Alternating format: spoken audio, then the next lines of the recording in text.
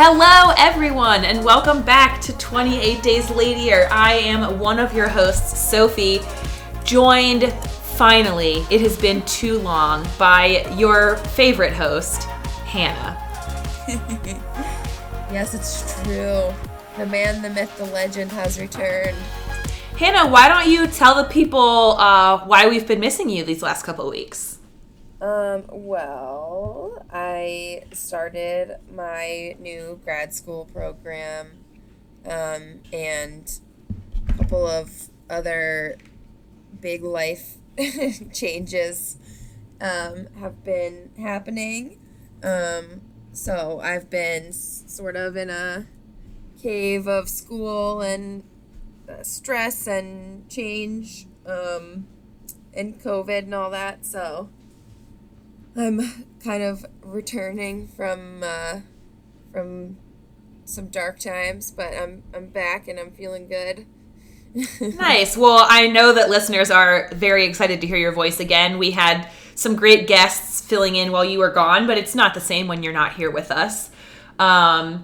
So we're going to do, it's a shorter episode we're doing today. As Hannah mentioned, she started a new school program,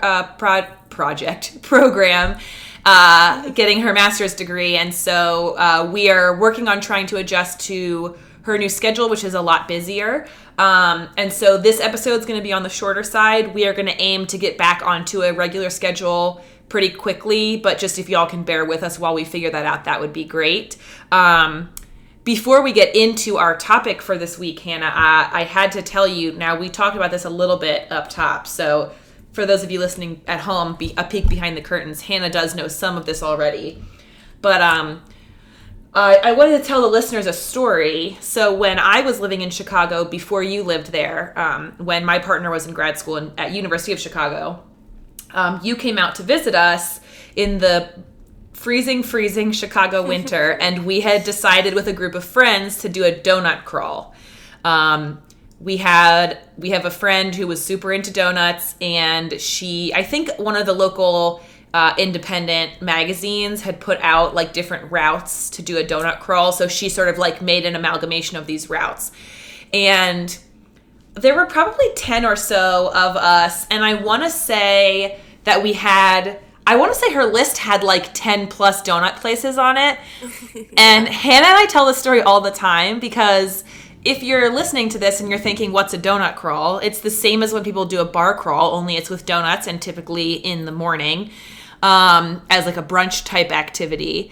And at this point, I had not yet in my life been on a bar crawl, but I always joke that I felt like the experience of a donut crawl is what I would expect a bar crawl to be like, where like we all get to the first place, we wait in line, we're so hyped, everyone buys like 3 donuts and is eating their donuts with glee and just so excited.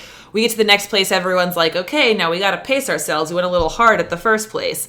So everyone's like splitting donuts and whatnot. We get to the third donut place and half of us didn't even order donuts. And everyone was just like full and a little bit nauseous and was like, I need to go home and lay down.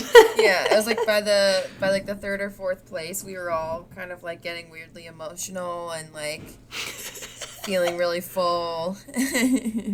Yeah, it's so strange because, again, it was really like doing a bar crawl where we had these sort of like disparate groups of friends who like knew each other to different there were varying degrees of intimacy, I would say, within the group, and I feel like it was a real bonding experience to go through this together. So, and relevant to our podcast, I think, now Hannah can correct me if I'm wrong, I believe the last place we stopped, where the third donut place where everyone's like, okay, that was enough, had a Bloody Mary bar. And so a lot of people did the Bloody Mary bar instead of donuts. I didn't do either because I didn't drink Bloody Marys at the time. And I think about that now and I'm just like, man, that would have been such a nice way to cap off the experience, would have been to have a Bloody Mary. But alas, I was ignorant at the time to their deliciousness. I wasn't even old enough yet. Oh, yeah, you weren't old enough to drink. I know, isn't that crazy? Oh my gosh, that's so funny. I forgot. Also, my favorite story from that experience was, like, real big city experience of getting a donut, I think from Stan's Donuts, and having a pigeon like steal it out of. I had like one glorious bite of lemon pistachio donut left, and a pigeon came and took it out of my hand. And I was just like floored. I was like, what? Hannah's first trip to the big city. Yeah, exactly. I was like, oh my God, these big city birds. Well, I mean, no wonder you take it so personally now when one of the boys you nanny is just absolutely enamored with pigeons. No wonder you're just like, no. Yeah, I'm like, they're not that special, okay? Like, who cares about pigeons? They're donut stealers. They're gonna steal your donuts, man. Also, let me just toss this into unrelated but kind of related. So, really getting back to it. Like, I went on a bar crawl 2 Halloweens ago as well, and I got a duo of men who were dressed as Woody Harrelson and Wesley Snipes from White Men Can't Jump, asking me if they could buy me a drink, and I was like, yeah, if it's a table keg. And they literally bought me a table keg. That's amazing. And it was great. I was like, oh, these 2 dudes are trying to buy me a drink. Like, get me a table keg. And then they fucking did. I mean, that's amazing. That is phenomenal. I want to take this moment to say and have it recorded for history on this podcast that no man has ever offered to buy me a drink in my entire life. What? So, that cannot be true. That's absolutely true. It's literally never happened to me. What? Yeah, man. How did you not know this about me? Wait, I feel like I've been with you and had people buy drinks. That has not happened. What? What? It all goes back to Hannah's favorite story that I will never let her live down, where we were seeing Hobbs and Shaw in Chicago. And God. we were with a big group of friends. We had gone to a very boozy brunch beforehand, so everybody was a little intoxicated. And then we were seeing it at the Roosevelt Collection Theater on the in the South Loop in Chicago. And if you buy, it's not a dine-in theater, but they were, before dine-in theaters became as popular as they are now, this theater has like a VIP section that has recliners. It's in the back. It's sort of like the back section of of each theater has recliner seats. And outside of that part of the theater, there's a bar and you can order food and stuff, and you can bring it into your seat, but there's not like, there aren't waiters that are going to bring you things. So we all bought a round. Hannah and my partner and I bought a round of drinks, and Jeremy bought them the first time.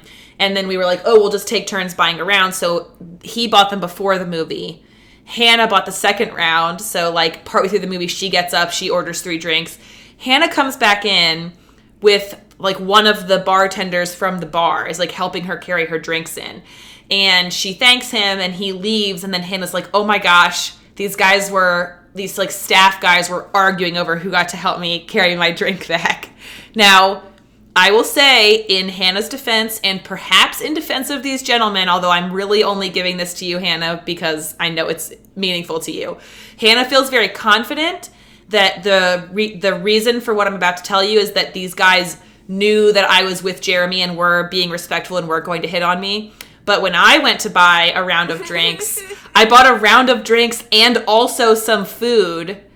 And then they were basically like, all right, you got this. So I had to make like 3 different trips into the theater to carry all my food because nobody offered. And I cannot stress enough that like this bar is completely empty during the movie because it just serves one theater. So there were like 3 staff members there and I was the only customer. Like, someone could have helped. It's fine. I'm not mad about it, but I like always give Hannah shit about it. Every time you had to go back and get more stuff and bring it back in, it was just like twisting the knife.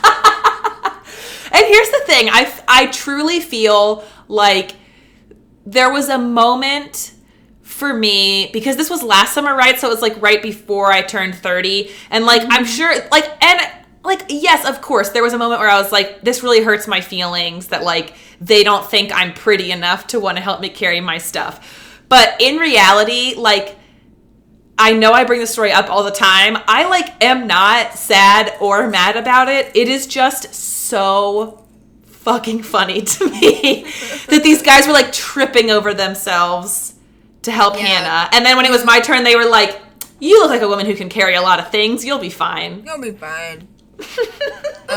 Yeah, especially because you also didn't mention that the guy who did, there was 3 guys who were arguing over who was going to help me carry my stuff. And the guy who ended up being the one who helped me, he was on a break. Yeah, he gave up his break to help Hannah carry her drinks. Like, he fought for the right to give up his break to help Hannah. It's just like, it's one of those things where if that happened in a movie, people would be like, oh, come on. But, you know, we lived it, so I can tell you that sometimes that shit happens. Yeah. So anyway, are you ready to talk about our film for the week? I am. So this week we are doing a short. We're just doing one short because, like I said, it's probably going to be a shorter episode than we usually release. I want to give a shout out to our very good friend Laura, who recommended this short to us, because I didn't know that this short existed. And Hannah, correct me if I'm wrong, but I don't think you did either. We were unaware that this was out there.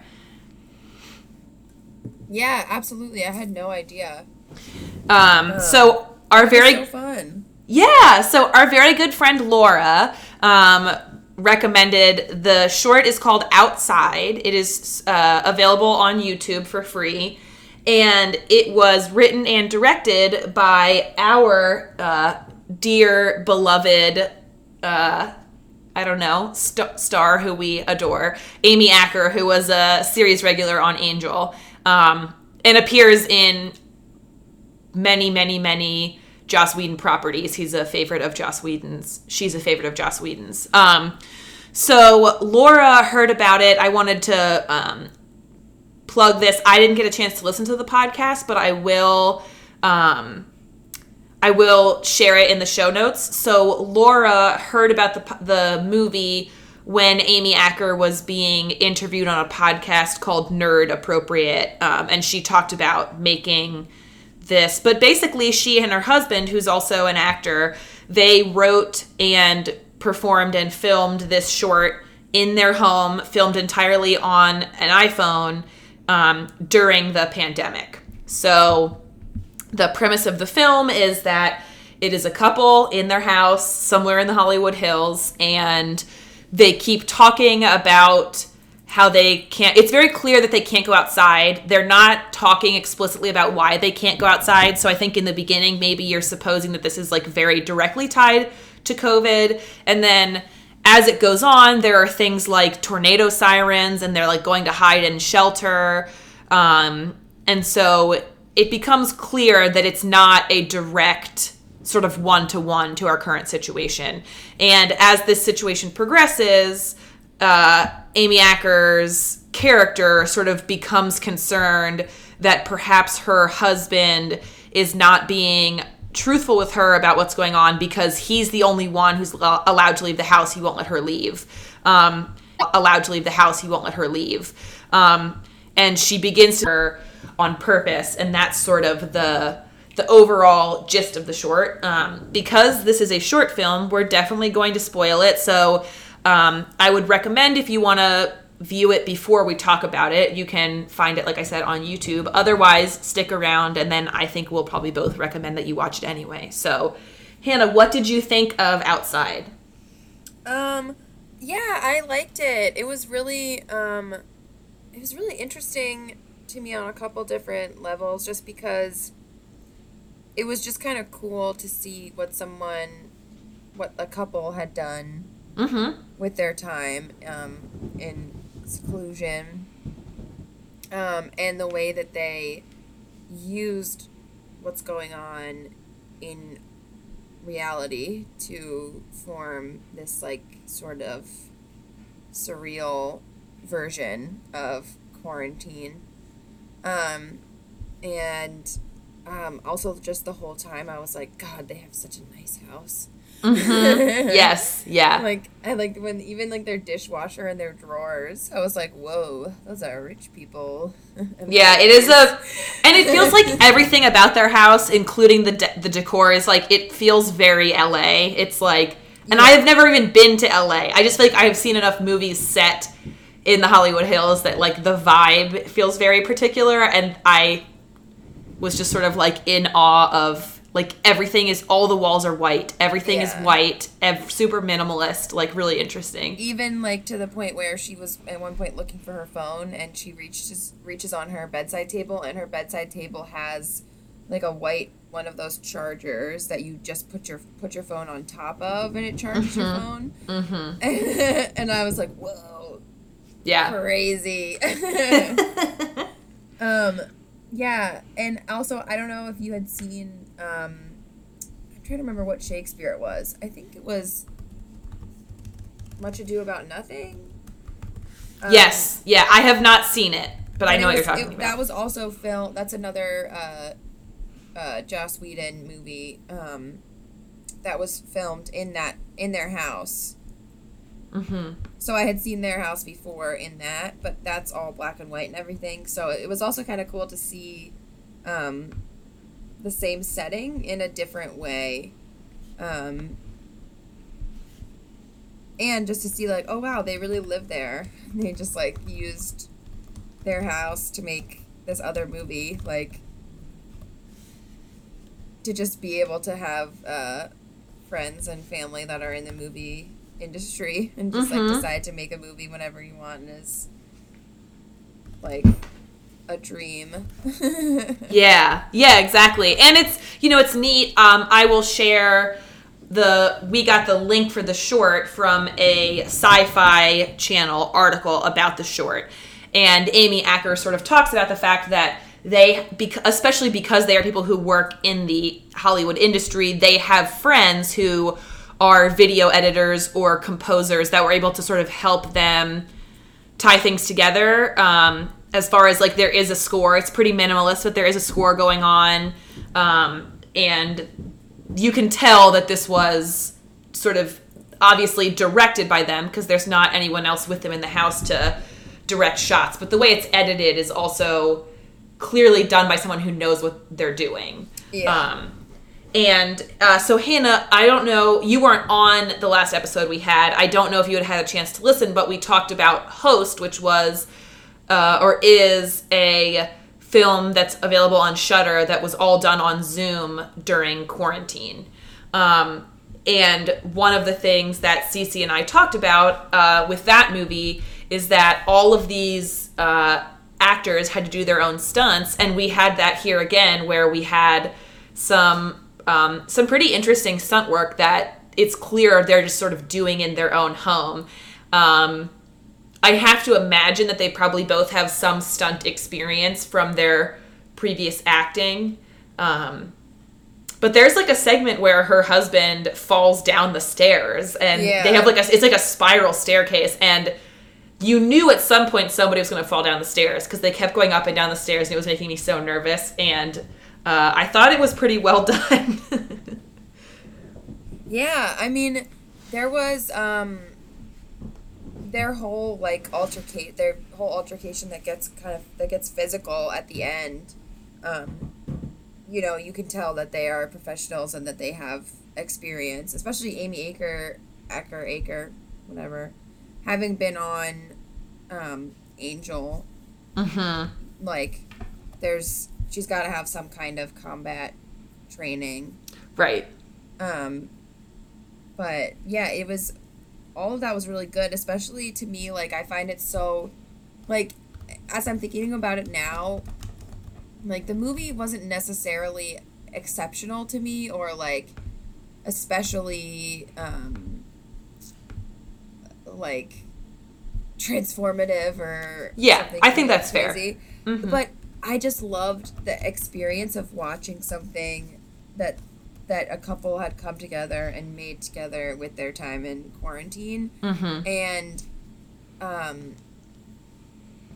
I'm losing my train of thought because I can hear that my roommate is watching Midsummer. Oh no. That's amazing. You can hear it, so what part is it? I can hear the women all screaming. Oh my gosh, that is really funny. Oh man, absolutely, like, I lost my complete train of thought. I was just like, what is happening? I mean, I'm going to put a pin in this right now and say that the next episode we record is going to have to start with you telling us what your roommate thought of this movie. Well, it's weird because this is my roommate Garrison, who, by the way, has expressed to me many times that he wants to be on this podcast because he's a huge horror fan, and he's like, we would love to have him on the pod. And so I saw Midsummer with him in the theater, so I know he's seen it before. That's amazing. He's just like, this is the time I have to rewatch it right now. Yeah, like I was telling you before we started that Garrison and I were hanging out last night, and we slept on our roof of our building because it was a really nice night. So it's just really funny to me that, like, we woke up at like 7 a.m. on the roof and came inside, and then I went back to sleep for a little while, and I guess he went into the living room and decided it was a great time to watch Midsummer by himself. Yeah, I really want to stress for everyone that's listening that we are recording this at like noon on a Sunday. So it's a weird time to be now is the moment to watch this movie. It's a really funny time, yeah, to be like, oh, you know what I really want to do with my Sunday afternoon on a beautiful Chicago summer day is watch Midsummer by myself in the living room. That's hilarious. Well, you were saying, Hannah, that you just really enjoyed getting to see this thing that a couple put together during quarantine. And I would say, now I qualify this knowing that you really don't do ghosts. But like I said, Cece and I covered Host on our last episode, which I thought, I'm with you, that I really enjoyed Outside and it was fun to watch. I don't know that I would have enjoyed it as much if it wasn't Amy Acker, because I feel like I just already have so much goodwill for her and get excited whenever I see her in anything, that definitely helped. I would say that Host is a film that, like, really and truly, like, stands on its own as just being really impressive. Like, they also do their own stunts and practical effects, and without giving anything away, they are much more extreme than in this movie. So I would recommend that. The other thing that I'm intrigued to check out, although I suspect they will also be things that you aren't super into. Did you ever watch? There was a YouTube short that went viral several years ago called Lights Out, and then it became a horror movie after that. No, you told me about it in great detail, but I couldn't watch it because ghosts. Yeah, totally fair. So for anyone that hasn't seen it, I will also link to that in our show notes. It is a super effective, I think, really scary horror short that manages to, like, create a really scary monster and build tension really well and just have some, like, really striking visuals. They eventually made it into a feature-length film, which I thought was maybe a little bit less effective, though also still creepy. Like, I remember finding it creepy in the moment. It didn't, like, stick with me after that, but it was a creepy thing to watch in a theater. But the people who made that are a husband and wife, I believe, and they have apparently made 2 horror shorts during quarantine, which I didn't know about. The Sci-Fi article that I read for this episode mentioned that couple has made 2 more horror shorts during quarantine. So I'm super excited to check those out, because if they're anything like Lights Out, which, like, still scares the crap out of me, like, Jeremy and I went through a phase where we would just, like, watch that, like, once a month because we'd be like, we got to watch that again. It was so good. I love the idea too that, like, people just be using their quarantine time to make horror shorts, like, right? I just love that. Like, some people are, like, learning to make sourdough starters, and some people are making horror, and that makes me very happy. Yeah, it also makes me so jealous because my friend's family has a lake house in Michigan. that I've been to a few times. And the first time I ever went there, I was like, it's a very, like, the house has a crazy cool layout because it's, like, very 70s, and it was built by an architect in the 70s who designed it for himself, and he was a nudist. Wow. So, like, half of the house is just windows out onto the lake because he wanted to be able to, like, be naked and, like, be in nature but not, get arrested or anything.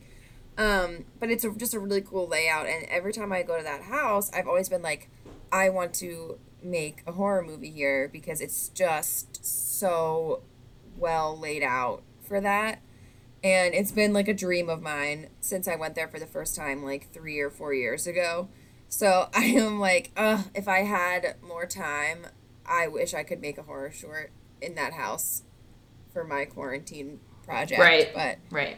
Instead, there's still time I have to get a master's degree.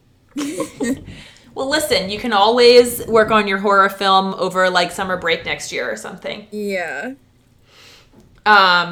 Yeah, I don't know. Like I said, we talked kind of earlier about the fact that, especially in the beginning, it's sort of vague what the threat outside is. And so there were parts of this that hit really close to home for me that I think would for probably everyone, right? Like, there's this whole bit where they have a huge wall of jasmine outside their house, and they can't, in this universe, they can't, she can't go outside, and he won't let her, like, open any windows or anything.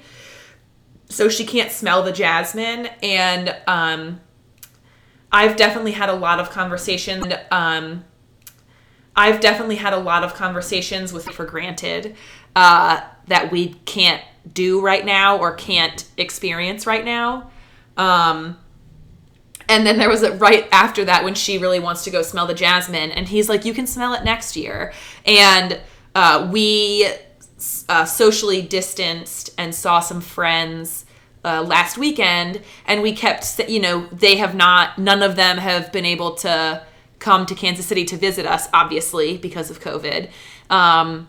And we all kept talking about, like, well, whenever you're able to visit, we would love, here's all the stuff we would love to do with you. And Jeremy and I have kind of taken to calling that the after times. It's like, oh yeah, in the after times we can do, like, XYZ. And there was something about the way that he was just like, oh, like, you can do it next year, that felt so real, where it's this, like, I think we're all in the space right now where I think we are, maybe I'm just speaking for myself, but I think a lot of us are in this place where we don't know when this is going to end. And I think a lot of us were hoping that things would be closer to over by now. And so even the fact of him saying next year and not just, like, when this is over, is, like, feels like this, like, really, this blind optimism that is both kind of, like, charming and also really sad.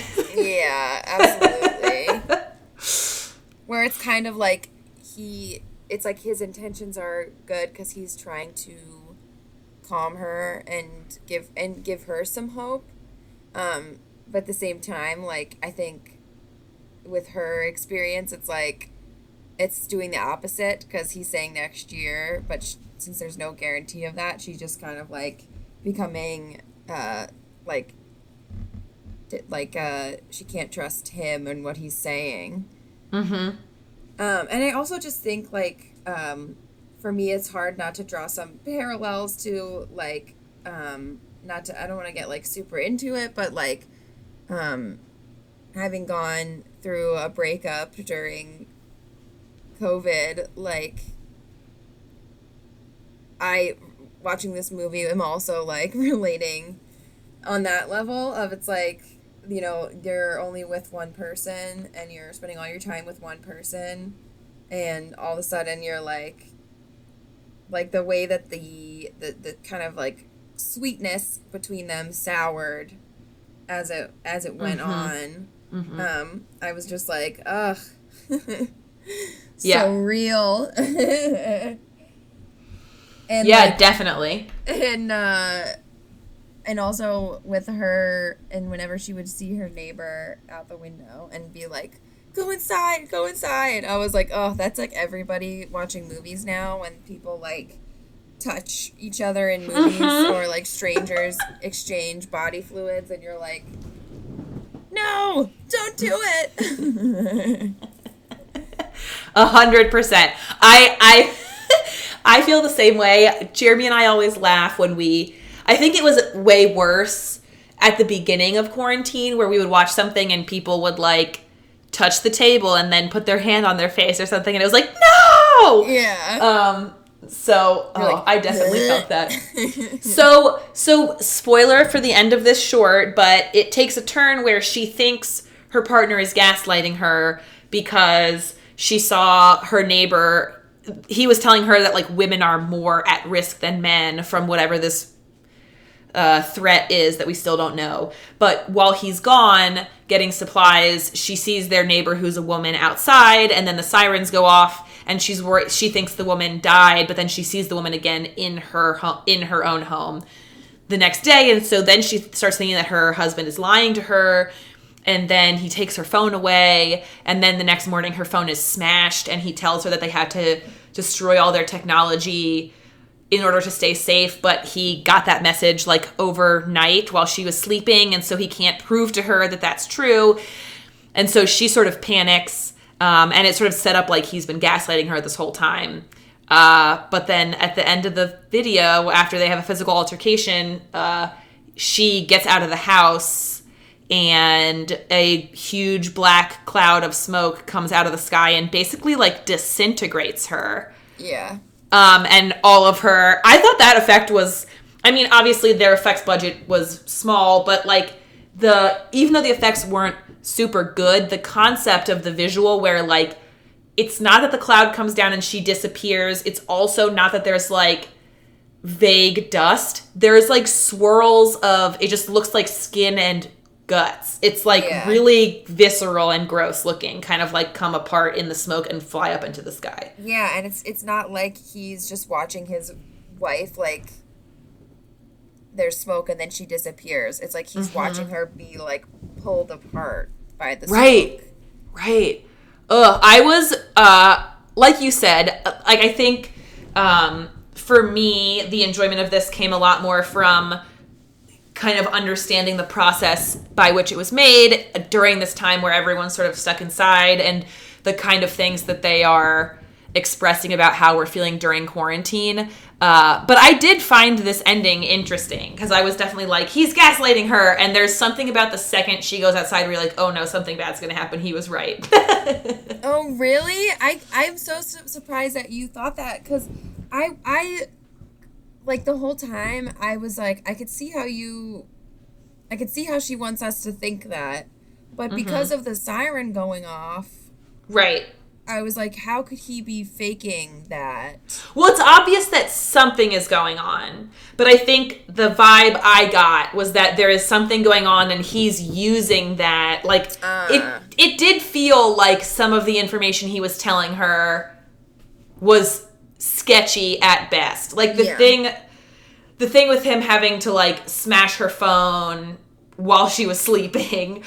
and then be like, oh, but it's because I got information overnight that we had to do that. Like, so I think it was less, or I should say, the way I read it was that not that she thought everything was fine and normal outside, but that maybe she thought that, like, he was overblowing it or, like, that the gendered part of it wasn't real or something.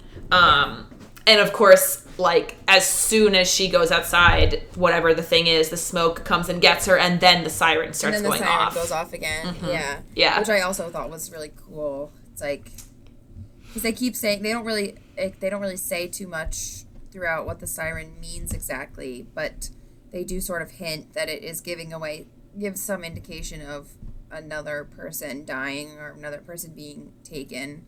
Yeah, like something is right, and every time they hear the siren go off, they go hide like in a closet in the basement, very much like if it were a tornado and you had to like seek shelter. Yeah. So as soon as she gets taken by this like smoke monster, and then we hear the siren like immediately, then you're like, oh damn. Like every time that siren was going off throughout the whole rest of this is like that was one more person. Which is also an interesting idea of like, could you imagine if in our real world situation, like, if every time that COVID was claiming another person in your area, if there was a siren going off, like, that would be I was about to ask the same thing. I didn't think of that nuts. until you were expressing that, but I think there does seem to be so much willingness among the population as a whole. This is a generalization, of course, but I think there seems to be a willingness, or maybe a need is a better way to describe it, to like not acknowledge the humanity of people who are dying of COVID, because to do so would mean like sitting with the weight of your choices to like not wear a mask or go do things that are not safe and things like that. And I do kind of wonder if it would be different if instead of just like having a number that's like this many people in your like county or your city or your country have died, if instead there was something like a siren or even just like on the news in your area being like, these are the faces of people who have died from COVID today. Like, I watched this at a point where, as we said up top, like Hannah has started a graduate program. It is online for the time being. Yes. My partner is in his second year of his PhD, which started this week, and he goes to Mizzou, the University of Missouri. And people who follow the news may or may not know that Mizzou has been making national news for how poorly they seem to be handling COVID. They are requiring everyone to come back in person. They are trying to take some measures, although it seems like it's clear that those aren't working. And so Monday was the first day of classes, and on Monday, they already had 159 positive cases on campus. They are not releasing numbers daily. They're only doing it weekly, which is just like not adequate. And so people have been relying on the numbers for the overall county, because Columbia, Missouri, where Mizzou is located, is very much a place that like the population gets massively bigger, especially in that age range when college is back in session. And so like the cases in 18 to 25 year olds in Boone County has like skyrocketed in the last week, as has the percentage of people who are getting testing positive. And it's just been like really hard and scary and infuriating for me and for my partner, obviously. And so I'm with you. Like, I wonder if there is a way, to make people care. Like, I wish we didn't have to say that, but I wish there was a way to make people understand that like 170,000 deaths is not just a number, that like every single one of those people had a family. Yeah, well, and if it was like a siren like it is in this movie, it's like you would have to stop what you're doing every single time. Like, because it's also so many people. Yeah. It would be like constant. Yep. And I mean, I'm just like, if we did something like that, would you wear your goddamn mask? Yeah, exactly. And we should say sort of along those lines that like, we watched this in a week where like a person that we know and love very much lost someone to COVID pretty suddenly. And so I think like that is just like you said, a good reminder that I think we are at a point as a country where like we are experiencing two really major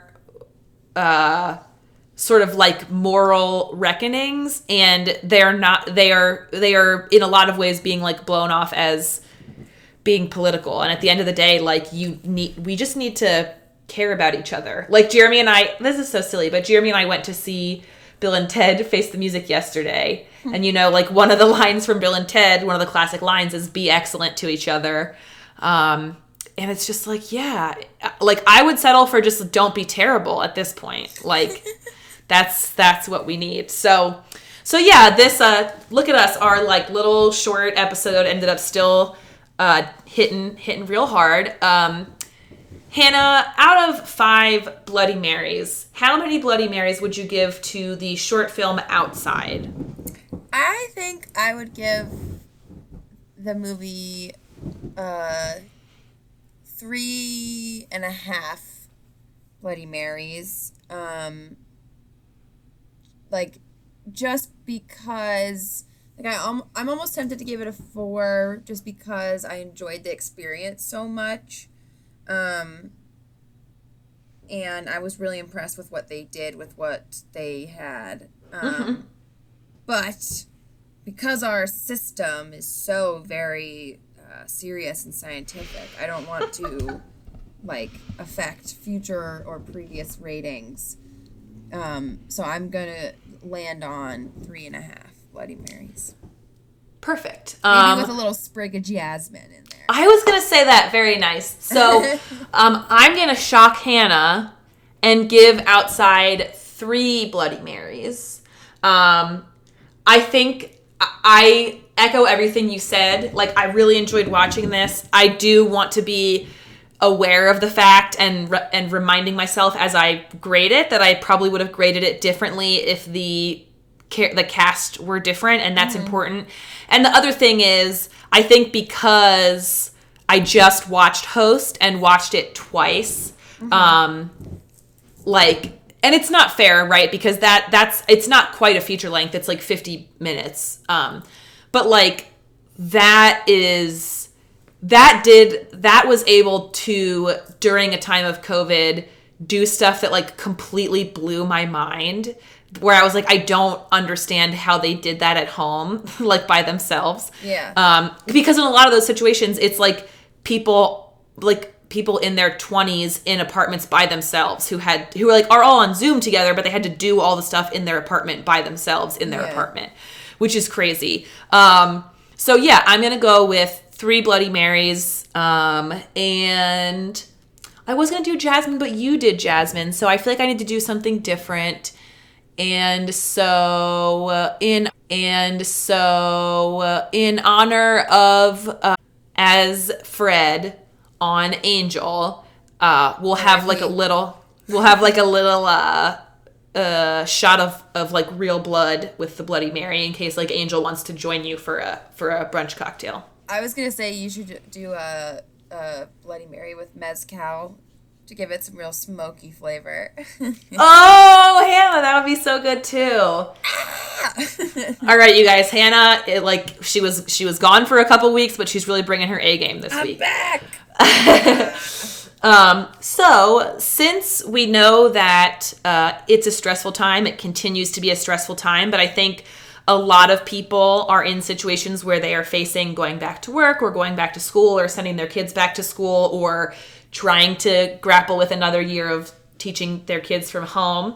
So instead of a direct piece of news for In Ladier News, Hannah and I just both wanted to talk about something we've personally been doing for self-care during this time, because we think that's something that's really important. And I think this movie demonstrates why it's important to sort of take good care of your mental health while you are being isolated. So Hannah, what would you like to talk about? Well, I was thinking about this while we were going through the episode and trying to think what I was going to say. And I think for me, like the last few weeks have been a lot. I had a lot going on and just in my life and big changes, and including like changing what medications I'm taking. And that really kind of, just being a whole process. And for me, a part of my self-care was having to say to you, I can't do the podcast right now. And being like, I need to just take a second and like take a break and take care of me and just spend some time with me. And that was really helpful. And I think is part of why I'm able to, be back and be talking to you and be feeling like I'm kind of coming out of a funk or coming out the other side of a tunnel. And I think the big thing I've been getting into this week is, I guess, 2 things. Number 1, I'm getting into doing my nails. Nice. I'm doing fake nails, and I'm learning how to do it more legit so that they won't just like pop off all the time. And I also started doing fake, hear me out, toenails. Okay, all right, I'm here for this. So I've got some fake toenails on right now, and I've been perfecting them because I have had some issues with those just popping off, which is quite disturbing for people around me. So I'm working on that, but I'm getting into doing my nails and getting more like focused on how to do them more profesh looking, and also a little bit of I'm dipping my toes into the world of stick and poke tattoos. Yeah, I cannot wait for you to give me a stick and poke tattoo. Yeah. Once I figure out what I would want. I've been hearing that from a few people, and I'm like, oh God, I really got to perfect my technique before. I mean, take your time. Feel free to use your self-care strategy and just tell people no until you feel like you're ready. I'm ready. Yeah. So that's been fun, and I'm excited to like learn more about it and similar to the nails, get a little more profesh with it. So those are my two. Those are great. Those are super great. And what I really like about especially your first pick is I think for a lot of people, so self-care I feel like has really become like a buzzword in the last, 5 years or so. And a lot of times I think when people think of self-care, they think of like Tom and Donna on Parks and Rec being like, treat yourself. Mm-hmm. And like, yes, that is part of it, but also sometimes self-care is doing the stuff that's like less fun and glamorous. Which is what I'm going to touch on. And I think you touched on in just being like, sometimes self-care is saying like, nope, I'm not going to do that. Mm-hmm. So my first thing is that I am someone who, despite I think the very best efforts of both of our parents, like never really learned financial literacy in a way that was where I would be proficient in managing my own money as an adult, if that makes sense. Like, yeah. I think that like both of our parents, and I think the thing that comes to mind is like our dad got us these piggy banks that were separated, and whenever we got an allowance, Dad was like, some of it has to go in savings, some of it gets donated, and some of it you can keep, but you have to put money in all three sections. And if it's in savings, you can't like take it out because your other section is empty. Like that's what it's, it's for saving. And that was a really wonderful tool, but I think like as I became an adult who like gets an income and has a car loan and car insurance and student loans and all these other things, it becomes a lot more complicated, obviously. And so one of the things I've been doing the last several months, but I've really been doing it in earnest, I would say the last couple weeks, is just trying to become more financially literate. And so I got a subscription to You Need a Budget, which is a software that you can do on your computer or on your phone that sort of allows you, their whole thing is that you give every dollar a job. So you don't say like, I need this much money for rent and so everything else is for whatever I want. The idea is like whenever you get paid, you say, this goes to rent. I'm going to budget this much for groceries. I'm going to budget this much for fun. And if you overspend in one category, you can move it from somewhere else. But the idea is that like if you give every dollar a job up front, there's less vagueness around like I have this like chunk of money that I can do whatever I want with, which is never, of course, how it really works. So that's been really helpful. And they do a podcast that are like the episodes are like usually less than 10 minutes long, sort of giving you like small strategies you can do. So I've started listening to that every morning. Like first thing when I wake up while I'm getting ready, I'll just like listen to one and try to think about how I can implement whatever they're talking about. And that's just been really helpful because, it's been a lot to sort of manage. And I was a part of a conference for women in public defense a couple weeks ago. And one of the presentations was about the genderedness of finances and how, like, according to a lot of gender dynamics, it's the husband's job to, like, handle the money and understand the money and pay the bills and yada yada. And a lot of women, for better or worse, like, don't really get taught how to handle those things. And so I've been sort of instead of treating it like a chore that was stressful, I've been trying to treat it as a thing that's like really empowering, and that's been really awesome for me. And I've still had points where I kind of slip up and have to sort of like be thoughtful about how I'm gonna get back out of whatever I backed myself into, but it's been really good.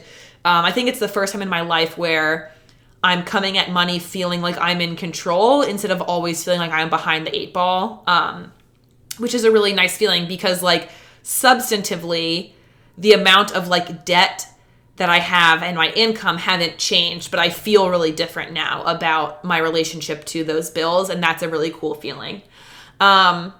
The other thing I'm going to say is related to a thing I talked about a couple weeks ago on the show, which is that I had mentioned that I had gained some weight during COVID, and I bought some shorts that were bigger, and that had been a really positive thing for me. And within the last week or so, I was just sort of like, hey, you know what? I have been eating a lot of junk since COVID started. And I think like I'm in a place where I'm not so much stressed about like, I'm not weighing myself. I don't really care what the number is. I also don't super care about what I look like, but I'm just kind of like, yeah, I just feel like kind of lethargic. I feel like I'm eating a lot of junky stuff, so I just like don't have a lot of energy.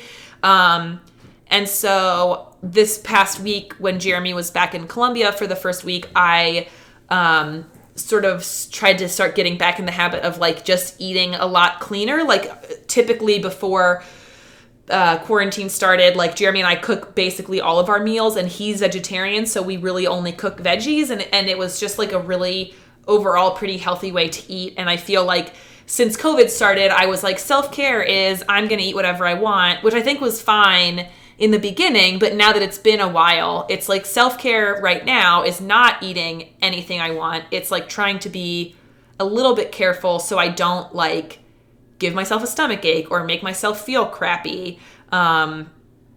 So that's been really positive. I think like my self-care right now has been trying to hold myself accountable in like a loving way on some of these things, which has been feeling really good.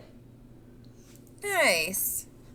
So those are some things we would recommend for self-care. Obviously, there's all kinds of other things you can do, like read a great book, find a new podcast, start going for walks, rewatch an old show that makes you really happy. But whatever you're doing, please find something that you can do for yourself that can just sort of make you feel good. And especially if it's something that makes you feel like you have some control over something, even if it's small. Because I think a lot of us right now are struggling with how little control we feel like we have. So just remember that you are not in this by yourself, and you have agency over more things than you think. So keep taking care of you, because you know we want to have many more fun brunches, and we've got lots of fun stuff coming your way. So I think that's it, Hannah. Yeah, I think we did it. Look at us, and it wasn't even that short of an episode. All right, well, always pee after sex, and take care of yourselves, and stay safe, and all that jazz. Clink. Clink.